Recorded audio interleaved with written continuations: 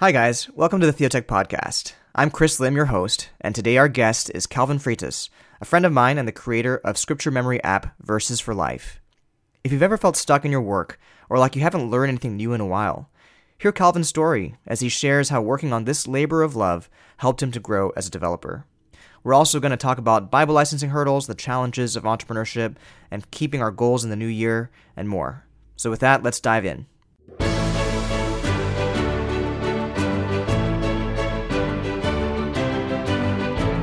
Why don't we open up with talking about your app that you've been doing as kind of a side thing, and what inspired you, what it does, and what you hope to accomplish with it.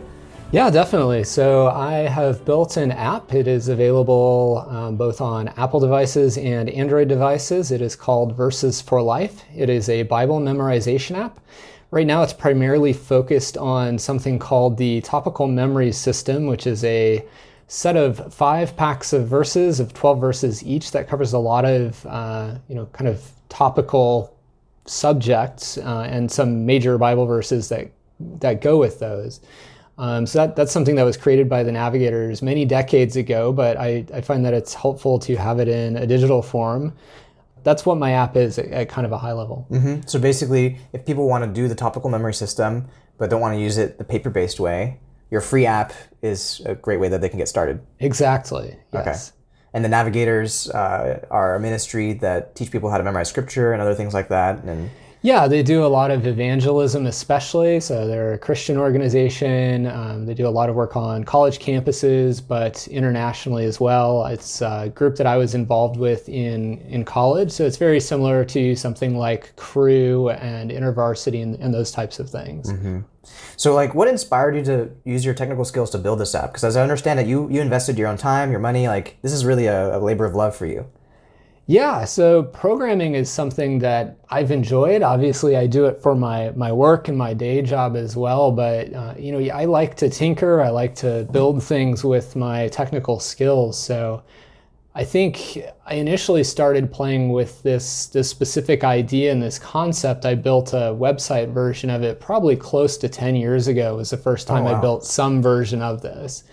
And the app I've had going for about 3 or 4 years, so kind of transitioned from just doing the website only version to an app as a way to improve some of my programming skills. So one of the main languages I use is a language called JavaScript, and I found some ways that you can use JavaScript to build mobile applications in a framework called React Native.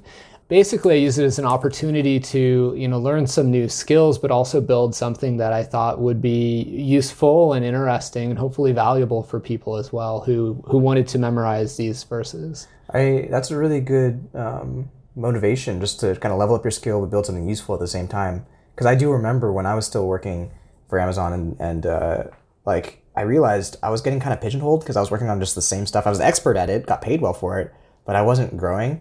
And it wasn't until I left and I had to do everything without Amazon's builder tools and everything. I was like, I don't know anything. I don't know how to do any of this stuff. And I had to start from scratch and master all these things. So yeah, and with recently moving on from Amazon as well, I'm experiencing some of the same things. And I'm actually really grateful for the skills and the experience that I got in building this app, because both JavaScript, TypeScript, React, some of these other skills that I built on my own time are things that I'm able to use to do work now, which is just on the basis of the types of projects that I'd been working on recently are not things that I would have learned.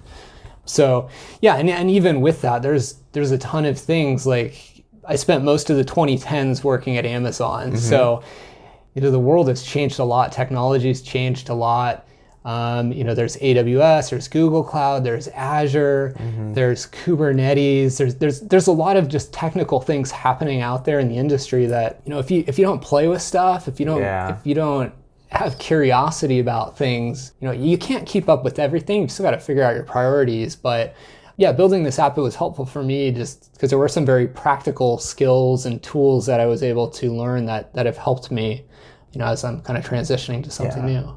Have you found it to be a pleasant experience working with React Native? I've enjoyed React Native. Yeah, I don't think it's perfect for all use cases, but for building a small app, especially if you've got, if it's just you or a small developer team, I think React Native is pretty useful.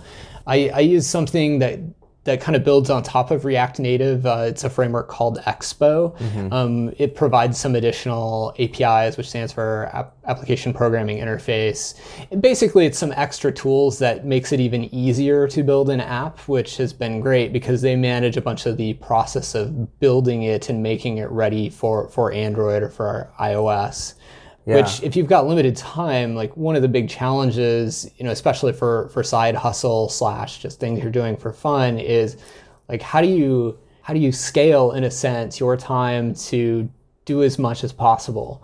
And I think knowing your tools, like both the ones you've already decided to use and finding the right tools to help deliver whatever product or feature it is that you're trying to make available to people, that's a really important thing to do. Yeah, and also sometimes I've been asked and consulted with by nonprofits, ministries, and things like that, and they want it, because people know apps, everybody's like, oh, I want an app, and people don't always realize how expensive it is not only to build the app, and also to maintain the app after that. Yeah. And one thing I've been counseling people to do is to consider progressive web apps as an alternative, because you don't have to go through the App Store and it can still work offline. And for certain experiences, it seems like it's just far better to get the kind of reach that people are really looking for than having to invest in native apps where they might have to put a lot of time and effort into maintaining it and updating their listings in the app stores and everything else like that.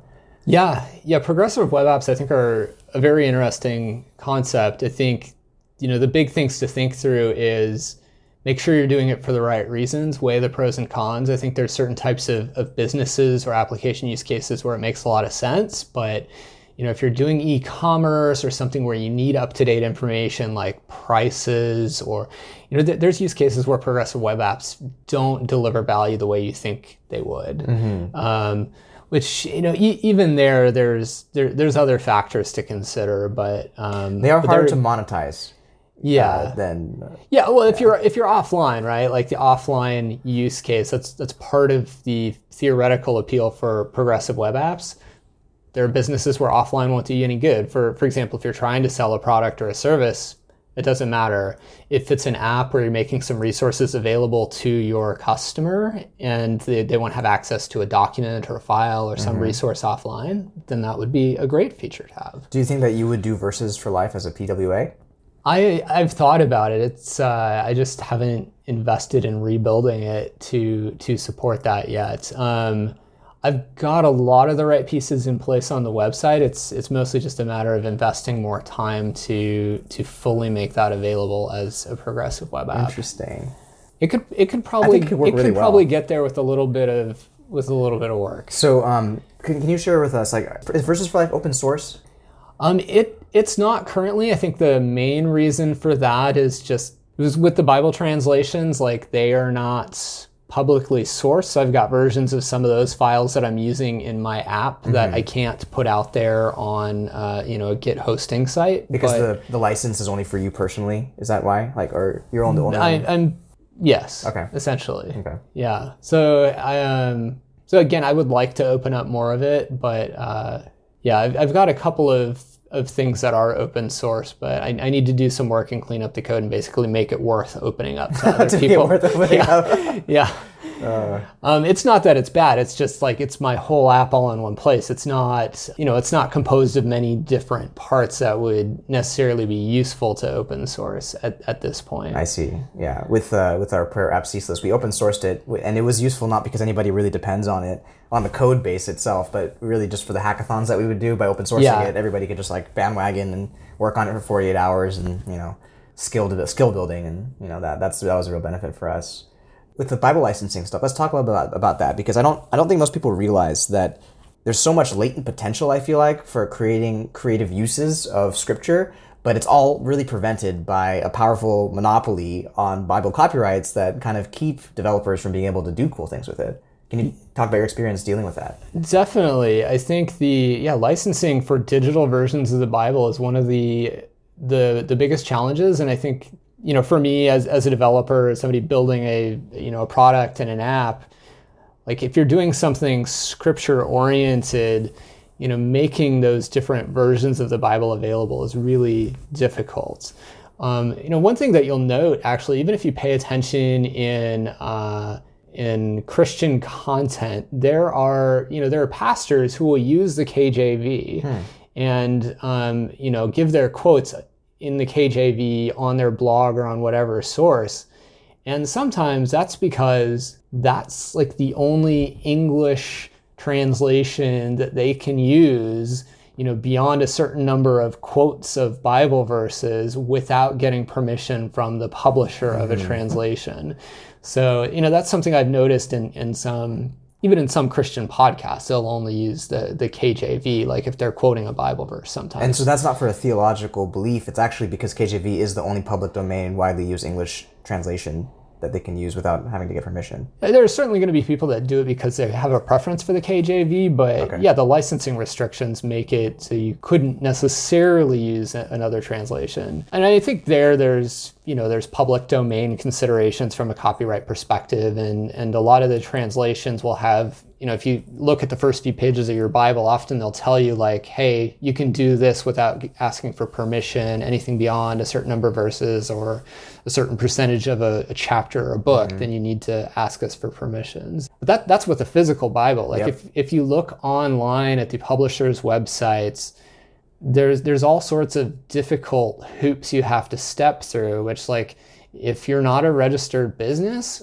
some of them won't talk to you. Some of them won't give you any permissions. You can ask them and they'll say, no, you got to be registered as a business or some sort of entity. I mean, it could be a nonprofit or whatever, a church. You have to be incorporated, basically. You have to be incorporated in some way. Yeah. And we could talk. I think we can name names here. So like the NIV, I think I heard you say, was like one of those that only wants to talk to businesses. The NIV. Another one would be the New King James Version. And a lot of these Bible translations are currently owned by some of the biblicalist book publishing houses.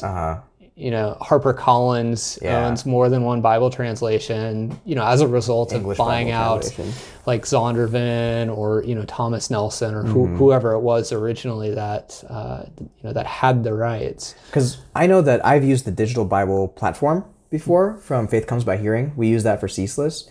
And it was great because they had so many languages, but they only had really one English translation, or two, KJV and ESV, because those are the kind of the two organizations that are the most open-handed, I guess, with their ESV is nice. I mean, they're probably the friendliest in terms of licensing of the publishing companies, which is great. They have their own API, which is really wonderful. I think the drawback is that API is just for their translation. Yes. Now, I do believe the ESV is also available through some others. One website that's worth checking out, especially if you're a developer interested in these types of projects, is something called api.bible. And that's not .bible.com, it's just api.bible. If you type that in your browser, that's one of those newer top-level domains. And it's a pretty cool website, and they provide access to a number of different translations for free, similar to something like the Digital Bible platform. Now in English, same type of thing as what you're talking about. By default, it's mainly the KJV and a few other variants of the KJV that are available. They actually do have a way to get permission to access more translations through their website, either by asking them, and they'll provide access to some additional that they themselves, the American Bible Society, have rights for. And I haven't fully gone through this process, but there is some way that if you get permission from some of the other publishers, they can make it available through that same API. But it's getting permission. That's the hard still part. The hard part. Yeah, because you have to go to every rights owner separately and get their buy-in to say, yeah, you can use it for your app. I think it was the Digital Bible Library where you can like have a library card, check out, or something like that and get permission. Yeah, and I actually, api.bible, if you have a Digital Bible Library ID, if you have that already, you can use that through their platform, which is good, but I don't have that. Yeah, and you were saying that you looked at some of your competing Bible scripture memory apps, and they have a way, and they just kind of charge the end user some amount of money to unlock a translation or something? Yeah, and one of the challenges you'll notice, though, is that some of those same publishers that we're talking about won't let you there's no way to get verses a la carte or to get rights for like a certain number of verses. They pretty much force the app developers to sell the entire Bible to somebody. Oh, okay. So yeah, in some of the other scripture memory apps I've looked at, you can pay $8 or $10 to unlock, memorizing any verse in, the ESV or whichever of these. But then you're paying for the whole Bible, even if you just want to memorize like 10 verses. You've got to pay $10. It's ridiculous. Like that doesn't make sense. Well, it's only $1 a verse, I guess, and God's word is priceless. So it doesn't. Yeah, and if you're a good Christian, you'll memorize a lot more than 10 verses. But so you can amortize those costs with more memory. That's right. But yeah, it's really, I would say it's user hostile in some ways, and it's.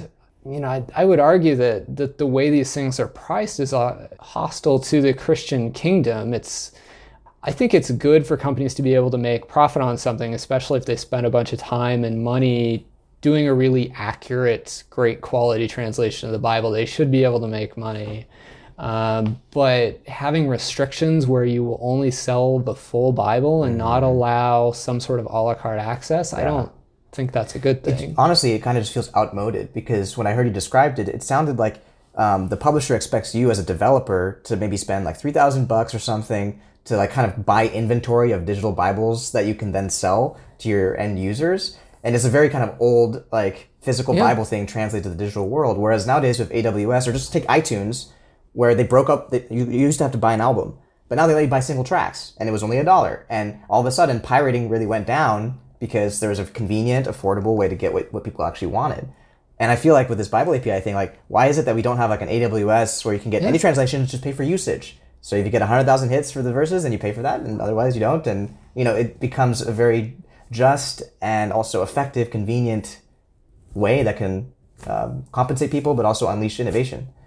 It just doesn't exist yet. And I was hoping that ABS or somebody would have the leverage, like YouVersion could have the leverage, like, guys, let's just make one usage-based API. All the devs can just register, and you'll get paid for the usage, and then they get access to what their customers actually need. Yeah, I think that would be fantastic from a developer perspective. If you look at things from the customer perspective, I think there's some other interesting possibilities there as well, like a Spotify for Bibles, right? Like, why, if I'm using a scripture memory app and another scripture memory app, if for some reason I wanted to, and maybe a prayer app where I want to be able to have, if in Ceaseless you wanted to be able to use any verses you wanted to, and like as a consumer, you could have like 5 or 7 or however many different Bible apps. Like, I don't know, maybe I'm not normal, but I've got probably around 7 or 8 apps that have some type of Bible content in it. Olive Tree, like the YouVersion Bible app. American Bible Society has one. I think it's just Bible.is. And a few other of these scripture memory apps. Like, why should I pay $10 for different translations, or $8, whatever the number is, in all these different apps to unlock Bible content for that app? So it'd be like you have to pay for the same Bible over and over again for each new platform that you want to use it on. And I think some of them like YouVersion, they've worked things out. So there are translations like the ESV that anybody can get for free, KJV. But YouVersion was able to do that because of their massive user base and growth. They had the leverage to be able to negotiate a good contract, I think. Sure. And if you're a known entity, that makes the negotiations easier too. That's true. Like, yeah, actually, I have a friend. I think I can share this story because it's not super secret. It's just kind of interesting. There's a group called Basil Tech, which is kind of tech people in the tech industry in the Bay Area, and in Seattle we have a group too now. It's like a small group of coders, and instead of just doing Bible study, are actually building stuff. And so there was a Read Scripture app that they built, and it was connected to Francis Chan and stuff. But because Francis Chan is friends with John Piper, when they built it, they needed the rights to the ESV, and so Francis asked John Piper, who then just forwarded an email to the ESV Crossway and said, like, guys, give him the Bible. It's like, okay, done. But, that's like the old boys network where they have this like special access directed to Crossway, which is a very good organization. Like, they want to give the Bible out. But that made it so easy for them to have the right and license to go ahead and publish the Read Scripture app.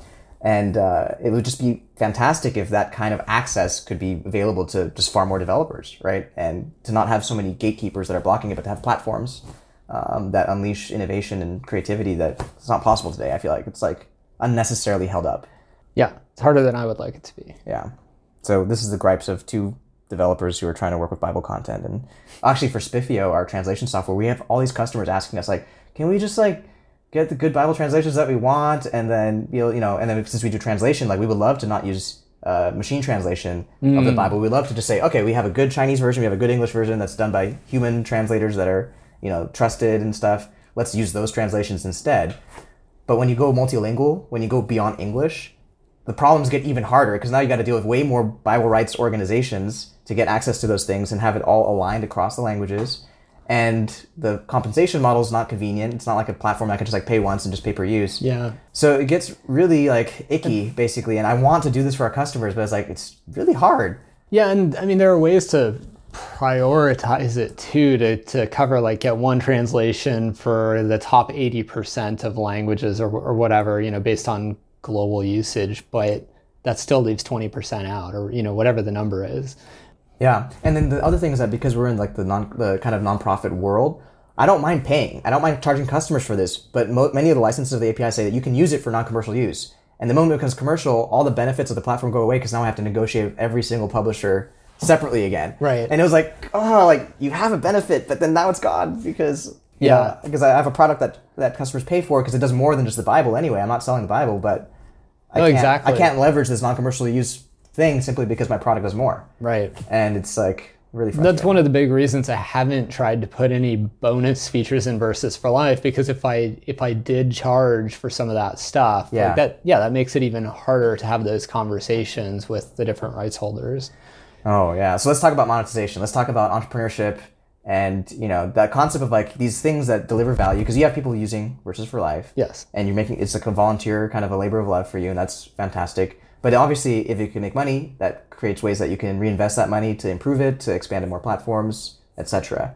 What are some of the ways you've been thinking about that, like monetization and what it would look like? Yeah. So, I was challenged by a podcast I listened to by a guy named Matt Williams, who I believe you've interviewed with before, his How to Build a Tent podcast.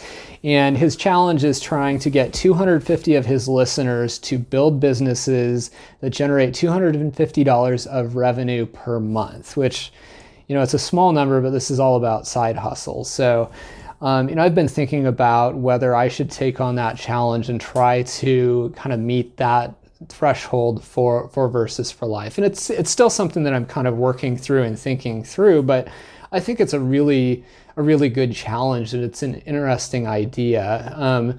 Both from the perspective of just, if it's generating revenue, then I can reinvest that in growing it, getting it to more people, making it better quality, and just generally helping with the vision for the app of, making verse memory just easier and more accessible to more people. So from that perspective, I think it'd be a useful thing to do if it'll help with that. But what are the approaches that you're exploring? Because obviously there's in-app purchases. Yes. What else? There's advertising. There's Patreon. Maybe corporate sponsorships. I don't know. I'm throwing stuff out there. I'm just sponsored by the Navigators. Corporate sponsorships is not something I've thought about, but that's one option. And advertising, I have no interest in. One of my kind of design tenets for the app is that I don't want anything to get in your way, for doing the memorization. So I think with some of the verse packs that I've put in there, I've put a link to more resources. For example, I have a prayer pack, which you and Natasha helped me come up with the content for that. So I have a link to Ceaseless Prayer from within my app, for example. But it's at the bottom. It's in the resources section. I don't want anything to distract the user from memorizing verses, and that's that's where I make the focus on the verses themselves. So no advertising, not really interested in that. So that leaves in-app purchases. So things like making additional Bible translations available, although I expect most of that would just cover the costs to pay those rights holders. And this would require a lot of additional development work, but I'd love to be able to make it possible for users to memorize any verse. Like right now, it's the topical memory system and then a couple of additional packs. But in my app, I don't have any way to create your own pack, for example. Pack creation. So if it made money, then I could pay more for the servers and the development, probably, right? Yeah, and it, well, not really servers anymore, but for the cloud-hosted resources the infrastructure. The infrastructure to make additional verses available. So yeah, those are two options, and I think Patreon is a really interesting one. I've seen a lot of things more on the content side of things. I guess I haven't really seen it with apps. I'm honestly not sure on the iOS side how you would tie access to bonus features to a Patreon account. That seems like that could be a little difficult just from the perspective that you can't really market that within your app because Apple would crack down on you if you're not giving them the 30%. Because you have to do the subscription through Apple. Yeah. If it's inside your app. Although, I mean, you could just, if you're doing the in-app purchasing, you could make a subscription available, which from a UX perspective, if you can use Apple Pay and just give them your thumbprint, if you're willing to give Apple their cut, that's probably actually an easier way to acquire the user. You just have to be willing to give up that percentage of the revenue.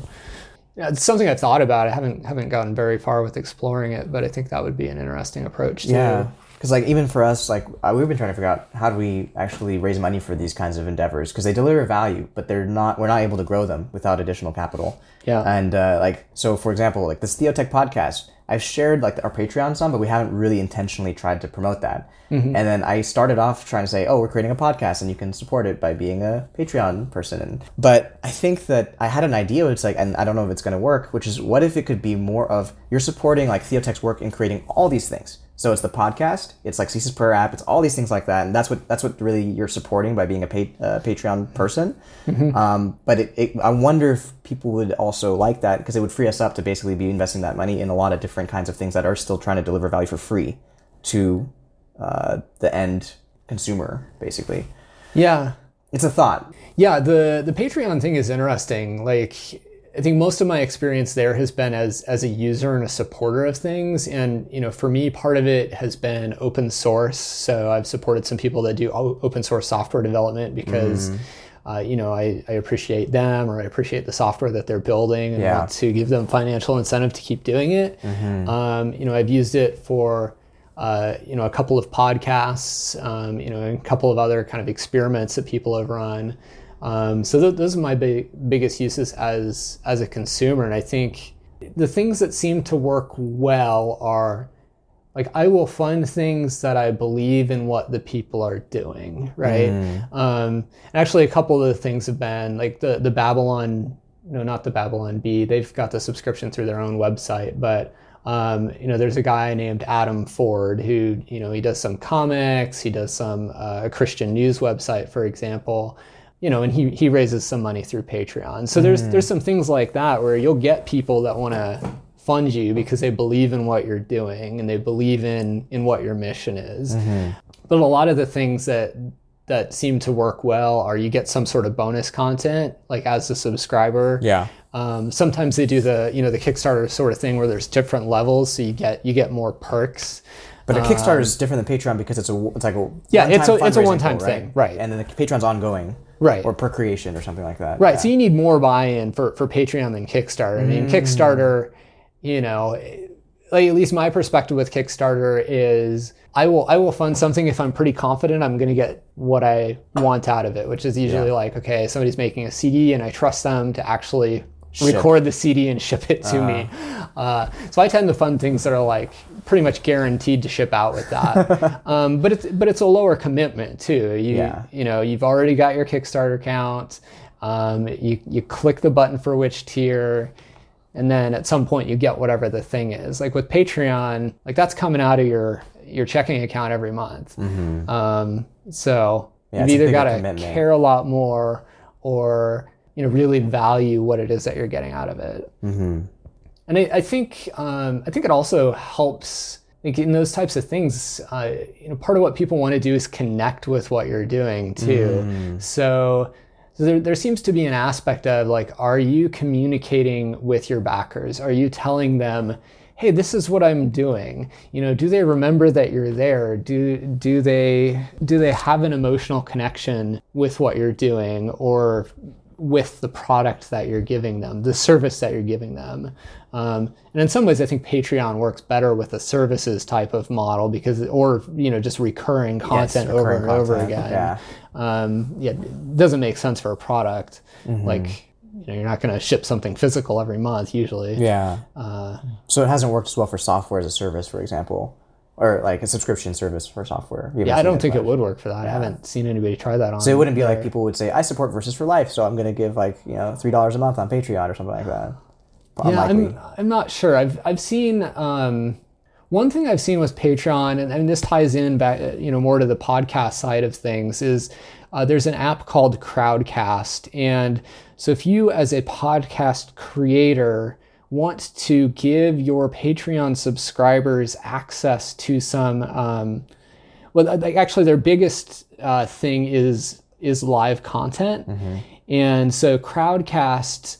So you can stream your video, you can turn on commenting, so you can get your listeners like commenting, asking questions, you can do polls, you can have some interactive element, and they tie it in so that if you plug in your Patreon subscribers, they can get exclusive access to the live feed, for example. Okay.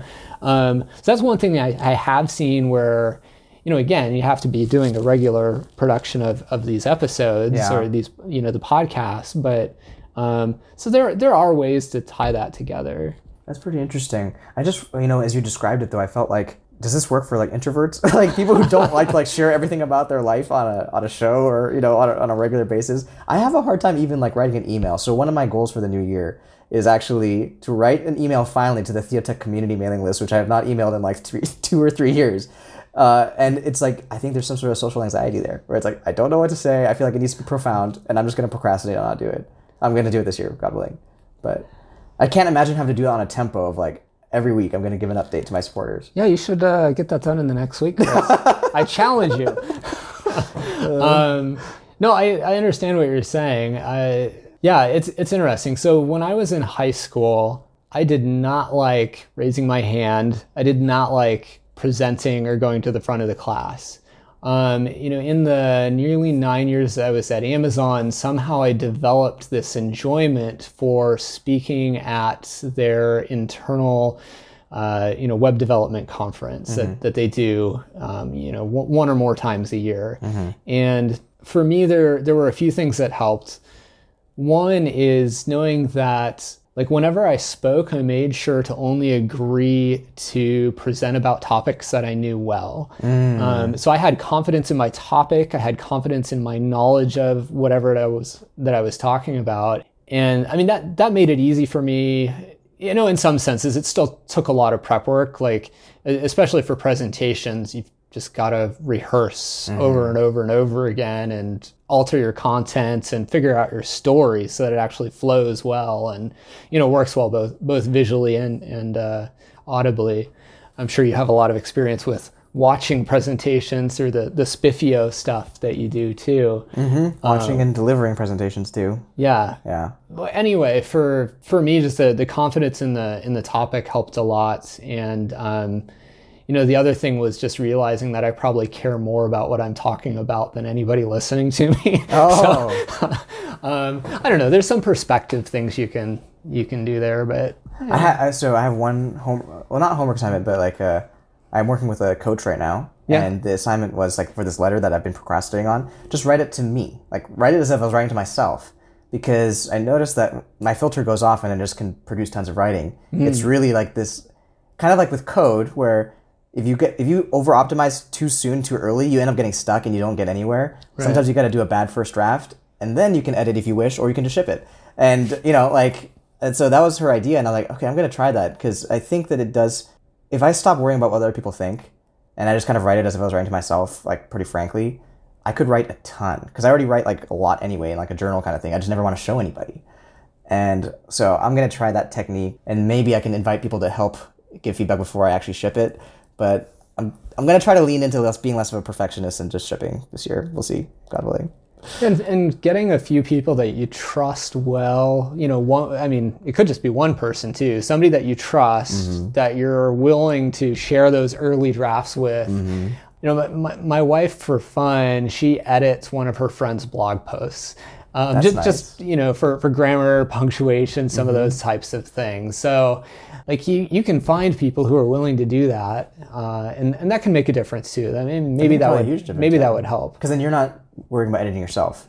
You're focused on the content, and someone else can help to edit Yeah. after the fact. Yeah. And edit Or the just content. know that you're going to take a couple of rounds at it. that's true, too. That's one of those, I mean, there's a whole profession called copywriting too. And, like when you look at these awesome websites with all their perfectly edited content, everything's visually pleasing. Well, it's because they've got visual designers, they've got product people thinking about how things should look. If the text content's really good, they might have a copywriter writing that content As to their make job. it catchy, memorable, figuring out how to tell this story. I mean, especially like you look at the big brand websites, like they've definitely got those kind of people. You look at pages for some of the big products, even, on any e-commerce website, really. There are a lot of people thinking about how to make the brand look that good on the either their own websites or on any place that they're selling, Nike, Bose, whoever. And so I guess that's part of one of the things that's really challenging about being an entrepreneur is you end up filling a lot of those roles yourself. Yeah. Which, keep learning, be curious, try out lots of different things, and be okay with failure. Failure is really hard to go through, but that's one of the best ways to learn is from the experiments that don't work. And being able to move on past that experiment and not have to cling to it and be like, no, it must work.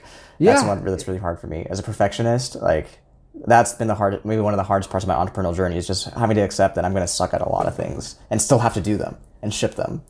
I had a particular project that I worked on, it wasn't full time for this time period, but over the course of 4 or 5 months, one of the main experiments I worked on was this one particular thing, which I won't get into the details, but you got to the end of it, we ran the experiment and it failed. And I just spent like 5 months of my time working on this. And that's really sad. And like in this case, it wasn't anything that I did wrong. Like I wish I had, coded faster and gotten some things done sooner so we could have learned faster. And that's one of the things in software engineering you really try to optimize for is speed of experimentation, just so you can get those learnings sooner. But man, it's really hard. Kind of hurts, huh? Yeah. You gotta let go of your baby that you worked on for 5 months. It does. That's tough. So that's where you really appreciate the wins when you get them too. As you see those, it's like, okay, I learned some things, like my team learned some things, and we did something better later that was, a really good result. Yeah. So having a portfolio of experiments, even when you're in a small company, kind of helps because it lets you get both failures and learn as well as get some successes in there. Yeah, it's harder when you're small in some ways because depending on how much of your time it takes, it can be more costly from that perspective. Absolutely. So you've got to figure out ways to do that without sucking up too much of your time from the important things you're trying to do. But even with the important things, it could be a very important experiment and you don't know the outcome until you actually try. Yeah. And you could actually do the experiment and it failed and you wasted it. You felt like you wasted it, but you had to do it to learn. Right. So it is far more of a gamble. I think the hard part about being like an entrepreneur in a small situation is that at least in a bigger company, one, you're not worried about your survival as much. And then two, you might have positive feedback loops from other things that are going well. And sometimes in a small company, because that was all that you did, you feel like it failed and like nothing else went well. Yeah. I have nothing else to say like, okay, it was okay, we have this other thing. And that is what, like in the early days especially, makes it so hard to stay motivated because the positive feedback loops are way rare compared to the negative ones in the early stages. Thanks to Calvin for joining us. If you want to grow in scripture memory, be sure to check out Verses for Life at verses.life. And I want to thank our patrons for making today's episode possible. If you enjoy our podcast and would like to support creating content about the theology of technology and get bi-weekly updates about what's happening at Theotech, find us on Patreon at patreon.com/Theotech. Thank you, and until next time.